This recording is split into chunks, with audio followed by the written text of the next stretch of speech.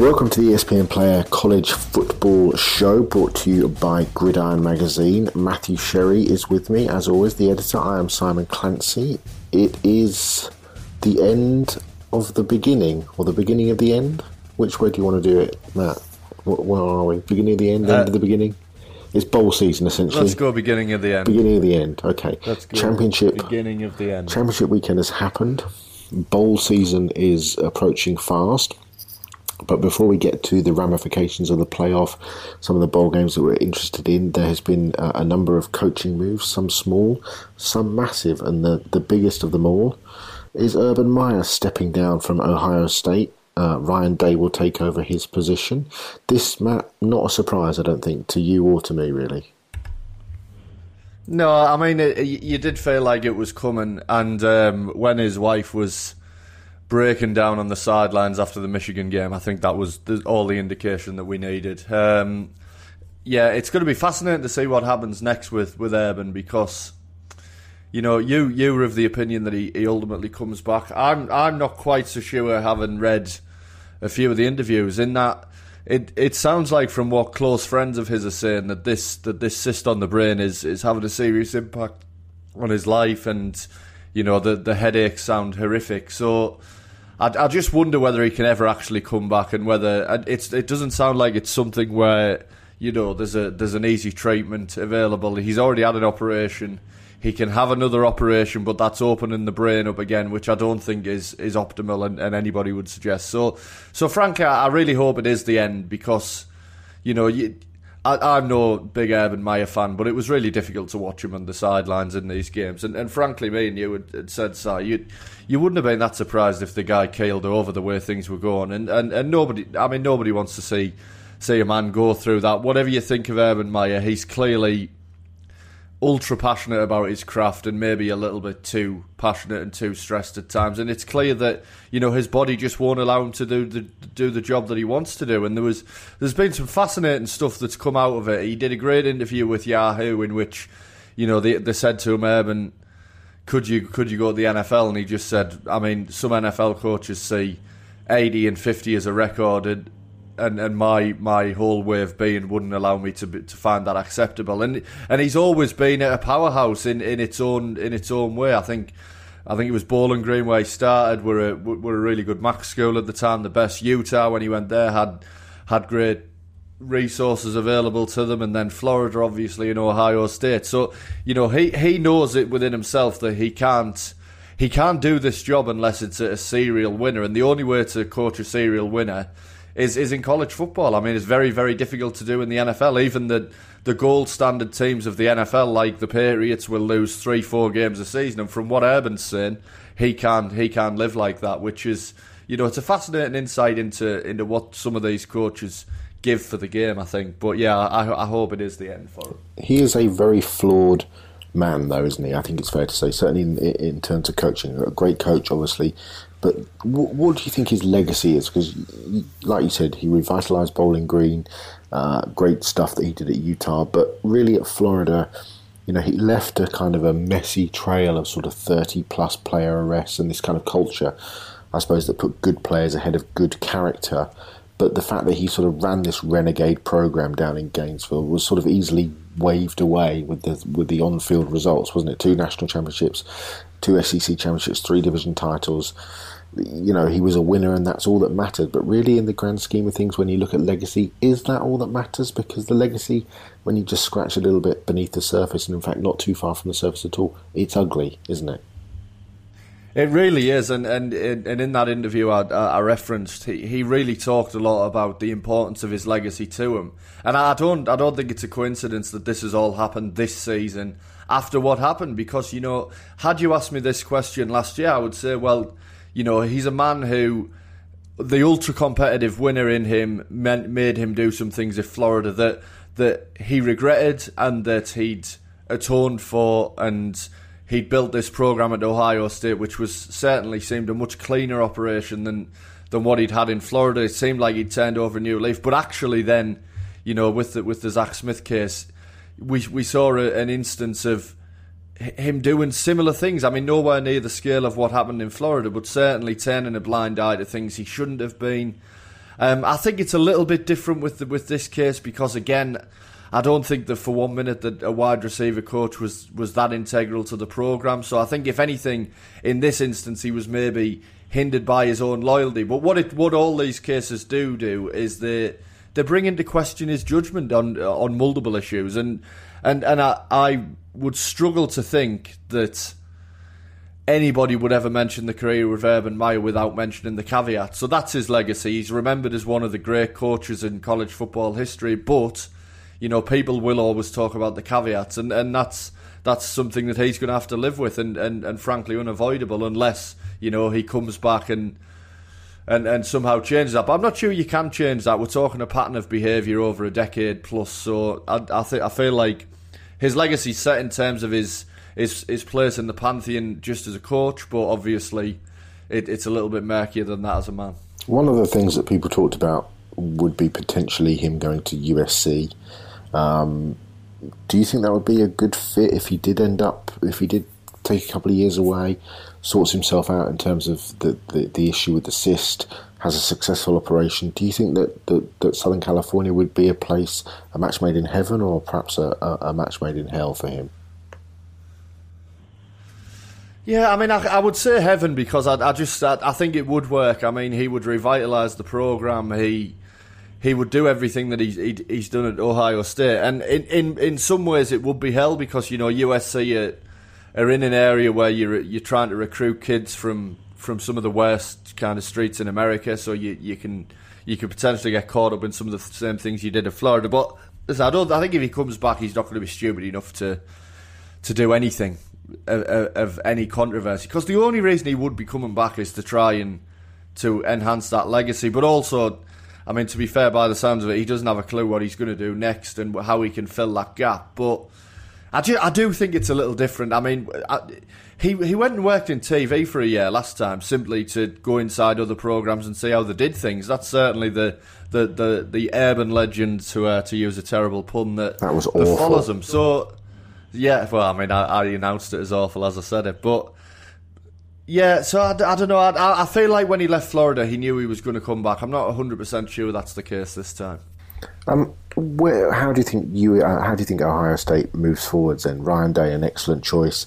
I mean, it's a progression for Day that because obviously he was talked about with a number of jobs that are available this winter, really, with coaching changes, but he's obviously not going to leave. Did a great job when Urban was out for those early games in the season. He is a go-getting head coach who should bring national championships to Columbus, isn't he? Well, it's national championships as a measure are increasingly difficult with Alabama doing what they're doing, but he should certainly keep them where they've been under Urban, which is losing at most two games a season. There's still a hugely talented roster there, and I think we saw that in the Michigan game. I mean, I look at that game now and wonder whether Urban's told the players what's coming and he's managed to seep out one last performance from this extremely talented squad. But I actually think what had happened during the last season was that under Ryan Day, the team played a lot better and they played a lot more for that coaching staff. So, yeah, I don't think there'll be an issue. I'm interested to see what happens with the staff. I mean, does Greg Schiano stay on as defensive coordinator, or does he maybe get a look as a head coach again somewhere? Which, I mean, I certainly think he should after the fiasco with Tennessee last year. And there's other guys on that staff who have head coaching experience as well, which will help Ryan Day, because as good as Day is, and Urban himself has said that he thinks he's better than any OC he's had. Now he's had Dan Mullen and guys like that, so he's got a track record of Tom Herman, of guys running big power programs now. So he clearly rates Ryan Day.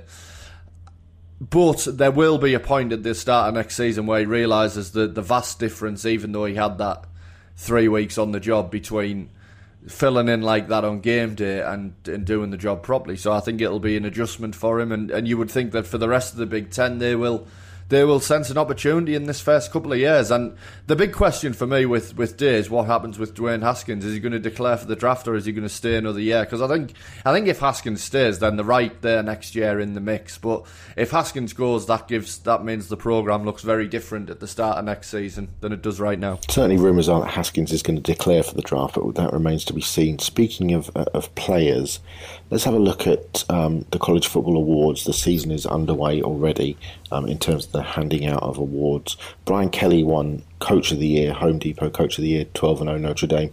Not a massive surprise. TJ Hawkinson won the John Mackey Award for the tight end, the Iowa tight end. Interestingly, Noah Fant was the tight end at Iowa that everybody talked about, and Hawkinson has come in and just had an outstanding season. Josh Allen of Kentucky, just now one of my favourite players in college football, won Defensive Player of the Year, the Bronco Nagurski Award. Christian Wilkins won the Campbell, which is for the top scholar athlete.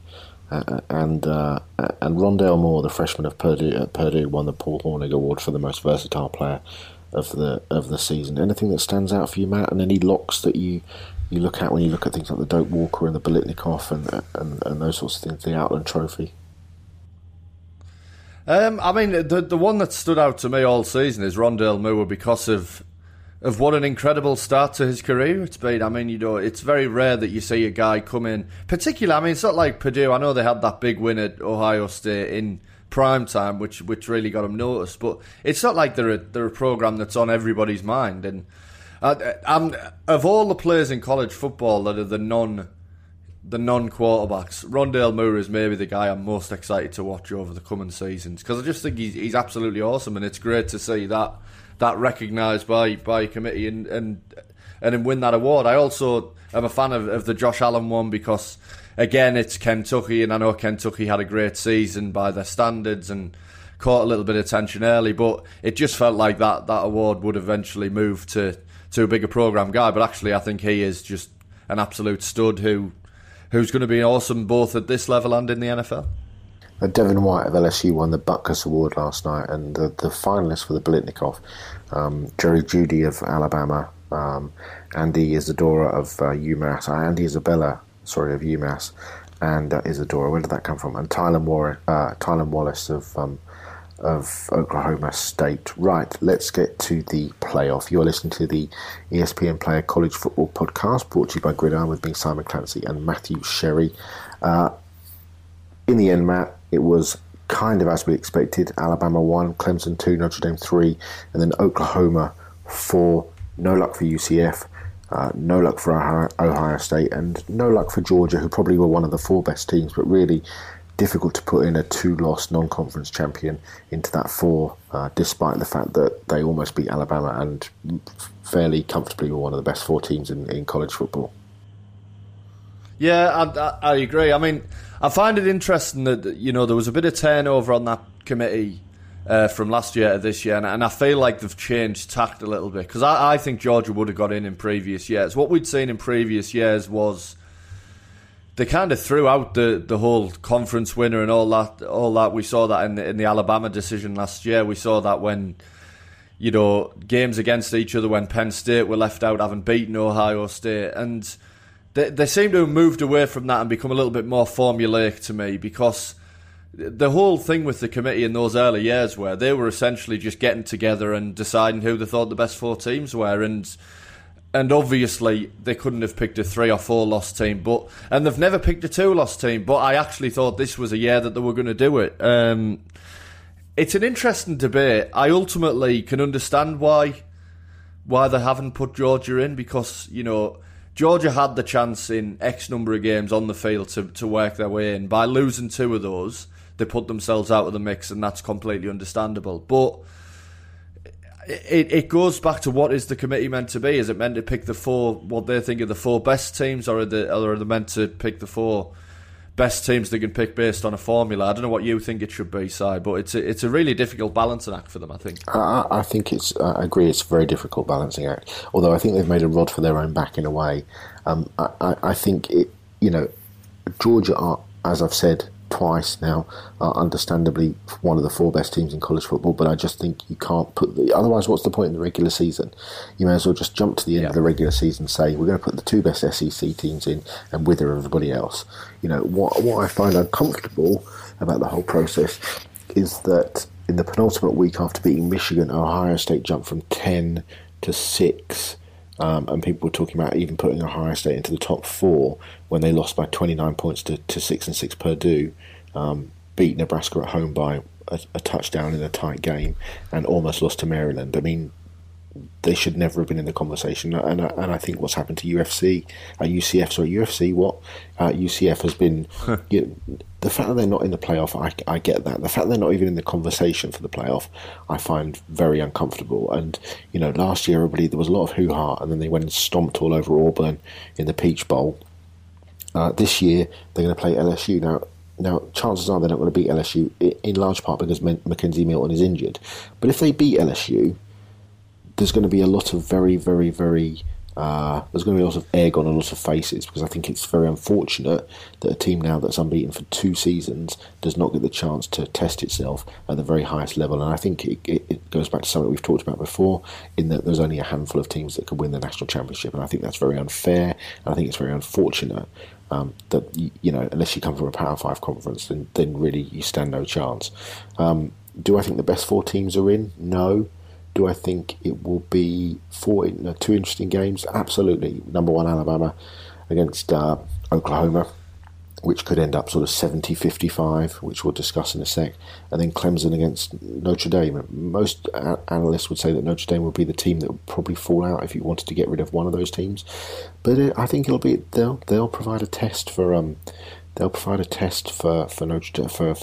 that the like of which Trevor Lawrence won't have seen this season, in terms of defensive backs on that back end who can really, Julian Love and those guys. It won't be easy for Clemson. So I think it'll be 2 very interesting games. Let's go to Oklahoma, Alabama. How do you see this one playing out, Matt?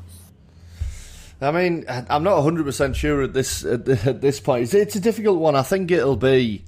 I'm just so fascinated to see the matchup based on. I mean, we need to talk about Tua and how bad he was in that game and whether he's healthy and all that, because he was awful, wasn't he? I mean, he's not going to win the Heisman Trophy when I don't think I've ever been more confident of a player winning the Heisman than I was Tua before he entered that game. It's an astonishing turnaround. I mean, I said a few weeks ago I thought Kyler Murray was catching him, but I didn't think he would catch him. And that's what makes the game fascinating is, I mean, they've got to frankly, they've got a little bit of a decision to make on it, because if Tua doesn't look right in practice with the way Jalen Hurts played in that Georgia game, and it was so fascinating watching Hurts in that Georgia game, because he always struck me as a guy who was forever trying not to make the big mistake. And in that game, I actually thought he just came out and said, you know what, we're behind, I've got nothing to lose here. And he was great. He was absolutely awesome. I mean, one of the great performances I've ever seen from a player coming off the bench. One of the great stories. So I find it interesting to know. I assume Tua will play, and I hope he does, because I think Tua, Kyler Murray, the 2 guys who are going to be 1 and 2 for the Heisman, playing against each other in the playoff, is a situation that is incredible, that frankly you don't always get in both college football and the NFL. I mean, we were at the Brady Rodgers game a few weeks ago talking about how it was only the second time they'd met. So you want to see those kind of matchups. But, I mean, he needs to play a lot better, otherwise Alabama are going to have a hard time keeping up with Oklahoma. I mean, I don't think Oklahoma will put up 50 points in the way they do most weeks. I think this will be a game in the 30s, and the question is whether Oklahoma's defence, which did step up in the big moment against Texas, can do the same against Bama, regardless of who they've got at quarterback. Yeah, it's going to be. It'll be fascinating. I mean, I wrote the previews yesterday for the magazine. I cannot see Oklahoma stopping Alabama. I can't see Alabama playing a second game the way that they did against Georgia in terms of struggling offensively, drop catches. Henry Ruggs drop catches, Irv Smith drop catches, Jerry Jeudy drop catches.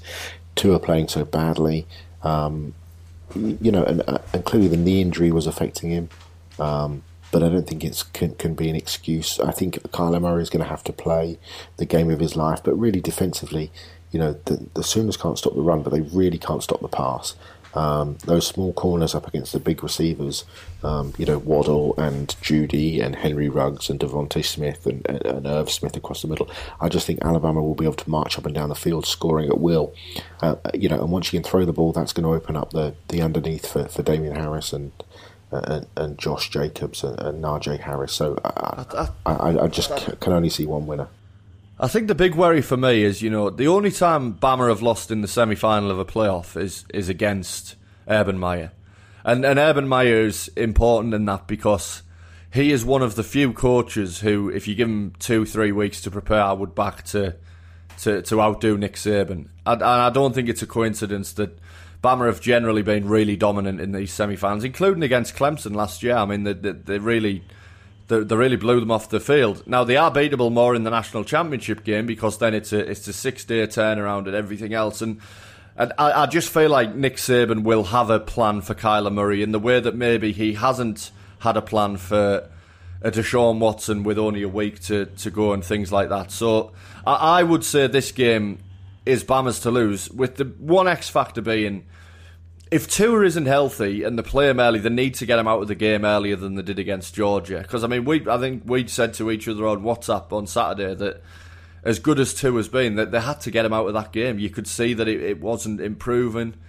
And I think it's an easy decision to make now, because what Jalen Hurts showed against Georgia is something that Jalen Hurts didn't show in 2 years as a starter. I mean, he was incredible. So I think that's an easier hook for Saban, and I think that gives them a big edge in the game. What do you think about Notre Dame, Clemson? Because obviously, for me, the one Achilles heel for Clemson is the inexperience on offense. You look at those receivers, that receiving core of obviously Trevor Lawrence throwing the ball, and then you've got Travis Etienne and Adam Choice and Tavian Feaster and Lynn J. Dixon at running back. But those receivers, T. Higgins and Amari Rodgers and Justin Ross, all freshmen and sophomores. Hunter Renfrow, obviously the veteran senior in the slot, who Lawrence, I'm sure, will rely on if he's healthy. But I just wonder whether experience might be the one thing that catches up with them. Those core offensive playmakers, Etienne as well as a sophomore.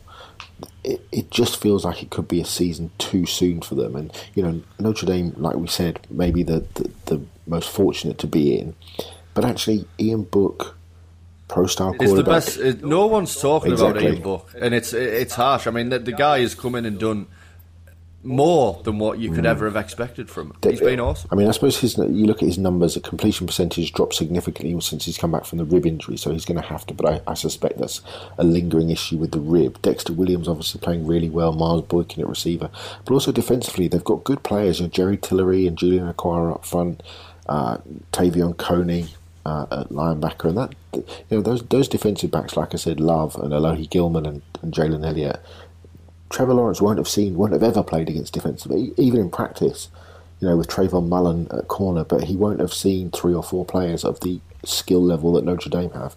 So I think it will be fascinating. I don't think the Irish will win, but I think it will be significantly closer than people suspect it will be, because I do think their defense will keep Notre Dame in it. Yeah, I mean, I think the thing with Clemson is why they're so interesting to me is they're improving, and you can see it's very rare in a team you can physically see week to week the improvement of young guys, and it feels like it's coming together. But what Notre Dame have going for them, I'm really glad at this now that Notre Dame are in the playoff. I know that the USC game didn't look good at the end of the year, but actually what they have going for them is they're a really well-rounded team, and maybe they're potentially more well-rounded than any other team in the playoff, maybe with the exception of the team that play in this game, which is why I think it should be so close, because both of these teams can be really great on defense. And Ian Book, I just think they were unbeaten when he got there. They'd already had the big win over Michigan when he started, but he revitalised that offense. I mean, it was really stagnant. They've got some big guys at receiver as well, big playmakers at receiver who can go up and make big plays. So I think this has the potential to be the best game of the whole playoff, and I think Clemson will probably sneak it, and I think that because ultimately they've got the superior athletes in the fourth quarter, but I think it'll go all the way down to the fourth quarter. And you look at Clemson's schedule. They had one really, really great win, I thought, which was on the road at Texas A&M, who were a good team this year, and But it wasn't like, it's not like Alabama coming back and beating Georgia kind of win. You know, that I wouldn't even necessarily say that it's like Notre Dame beating Michigan. I think Clemson's CV, as much as they're unbeaten, is every bit as bad, if not worse, than Notre Dame. So I think Notre Dame are the best team that Clemson have faced this season, and that's a starting point for this game. I don't think they've played any team anywhere near as good. No, I think for both teams, though, you can. I don't think it's unfair to say who have you played, who have you beaten. You know, like you say, tight wins for Clemson against Texas A&M and Syracuse when Trevor Lawrence got knocked out of the game, which to me would be something of a concern. Obviously, it's not their fault that Florida State were awful this year, and they dispatched Pittsburgh in a fairly one-sided ACC championship game. I know there was a lot of fuss made about giving up 35 points and 510 yards passing to South Carolina, which Dabo Swinney sort of got quite annoyed about, and I think rightfully so. But then the same with Notre Dame. I think, you know, they've been asked the question repeatedly, who have you played? And the opening game win against Michigan carried significant weight as the season progressed. But beyond that, they struggled past Pittsburgh, they struggled past Vandy, Ball State. USC in the final game was a struggle. The win against Stanford didn't really stack up as the season progressed. The beatdown of Syracuse. There's something to be said for coming through those games, though, isn't no, there? Definitely. Like a team who can win games when maybe they're not at their best, and especially with the season, the college season is a war of attrition a lot of the time. So I feel like there is something to be said for coming through any tight game. Definitely. The Heisman situation, by the way, if you haven't heard, Tua Tagovailoa, Dwayne Haskins, and Kyler Murray are your final three for the Heisman Trophy. We will see 2 out of the 3 in the playoff. This is the college football show brought to you by ESPN Player and Gridiron Magazine. Before we get out of here, Matt, just give us a few bowl games that you're excited about. I'll throw a few into the mix. New Mexico Bowl, one that people probably wouldn't think of. North Texas against Utah State. Essentially a battle between two very hot coaches in Seth Littrell and Matt Wells. Matt Wells obviously off to Texas Tech. But also 2 very interesting quarterbacks in Mason Fine and Jordan Love, who could end up being QB1 for me if he came out. I don't think he will. He's only a redshirt sophomore. But a very, very, very interesting college quarterback. Rifle arm, accurate, can move, manipulate the pocket. Not particularly well known because obviously he plays on the West Coast. But that would be one game certainly that I'd be very interested in seeing. Kentucky, Penn State in the Citrus Bowl. Kentucky, sort of fairy tale season for half the season, weren't they, I think? And Penn State obviously still really good. Miles Sanders, final game for Trace McSorley. Final game probably for Benny Snell, who needs, I think, 107 yards to break the school's all-time rushing record for Kentucky. That should be a fascinating game. LSU UCF, which we talked about, obviously no Mackenzie Milton, which I suppose swings it in favour of LSU. And then I think one of my favourite games is going to be Iowa State, Washington State. It's going to be that's right up there for me. Which again, 2 great coaches, Mike Leach and Matt Campbell. Iowa State with Hakeem Butler and David Montgomery, who probably will go to the NFL against Gardner Minshew and whatever Mike Leach can bring to the party. That should be a fascinating, high-scoring game. Anything that stands out for you that you maybe a couple of off-the-radar games?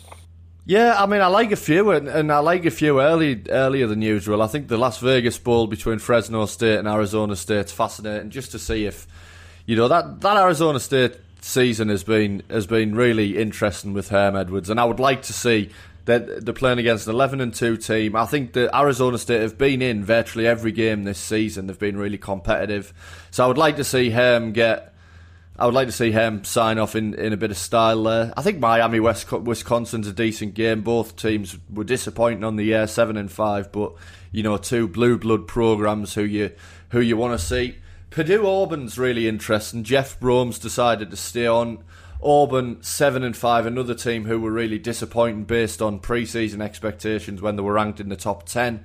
But they were decent at the end of the season. But I'm interested to just see what Rondale Moore one more time against a really great set of athletes on the defensive side, and to see Brohm. Florida Michigan for me is going to be a fascinating one. I think Devin Bush is going to play. I think Chase Winovich are going to play. That's important. Rashawn Gary's decided not to play, which I think is absolutely fair enough since declaring for the draft, and he's declared for the draft, which gives us an awesome sit down with him and Gary and Chase Winovich for our draft issue side, because we spoke to them for kind of 30 minutes each while we were in Ann Arbor. Iowa State, Washington State's probably my favourite of the non-CFP bowls, and then you get down to, I think, the other really good ones are Washington, Ohio State. It's Urban's last game. I'm really interested to see what it looks like against the Washington team, who, for all they had 3 losses, actually were really good towards the end of the season, and Chris Peterson did another typical Chris Peterson job in that we always say, he wins loads of games but doesn't necessarily win the really big game outside of beating Washington State. And then Texas Georgia is a great one. I mean, this is Texas back in the mix for one of these New Year's Six bowls, and it's nice to see, because Texas, as much as I don't love Tom Herman, are a program who you want to see in these games. I think Georgia will win this one handily, but I'm interested to see whether Texas can put up a big fight against them. So I think this is one of the better years I've seen of bowl matchups. I wish that Mackenzie Milton was healthy, because I just think that LSU UCF game would have been so fascinating if it was. It's such a disappointment. Army-Navy game this weekend, and then bowl season kicks off with the AutoNation Cure Bowl with Tulane against Louisiana, then North Texas, Utah State, Fresno State, Arizona State, Georgia Southern, Eastern Michigan, Middle Tennessee State against Appalachian State. All of those games you can see on ESPN Player, your home for college football. You can review a myriad of games from this season if you missed any of them. There's documentaries on there, the SEC Network, the Longhorn Network, 30 for 30s, of which there are at least 60 on there. It is a wonderful opportunity for you to review some of the players heading into the draft and to catch up on some great documentaries. Any more, Matthew, before we get out of here? No, mate, I'm just looking forward to this bowl season. I can't believe the season's over already, but this is where the one thing I would say on ESPN Play, bowl season is when it really comes into its own, because it has virtually all of the bowl games, it has all of the playoff games. So yeah, this is the time to, if you've not subscribed yet, this is the time to do it, because if you want to sit and watch these games, it's really the best way to do it, especially when a lot of them are on crazy o'clock in the morning, so you can get up and watch them the next day.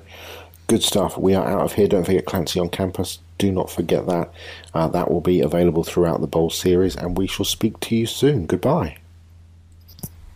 There you go, mate. When do you want to do the next one? Don't mind. Hello, you're listening to the Horse Ramble Daily, where we'll be covering all of your horse needs. And there's more! Every day during the Cheltenham Festival, Betway are giving you the chance to win £50,000 in the free-to-play 4-to-win game. Head to betway.com to play now. Up next, more horses. Horse, horse, horse. Horse, horse, horse. Horse, horse, horse. Full terms apply. 18 plus only. BeGambleAware.org.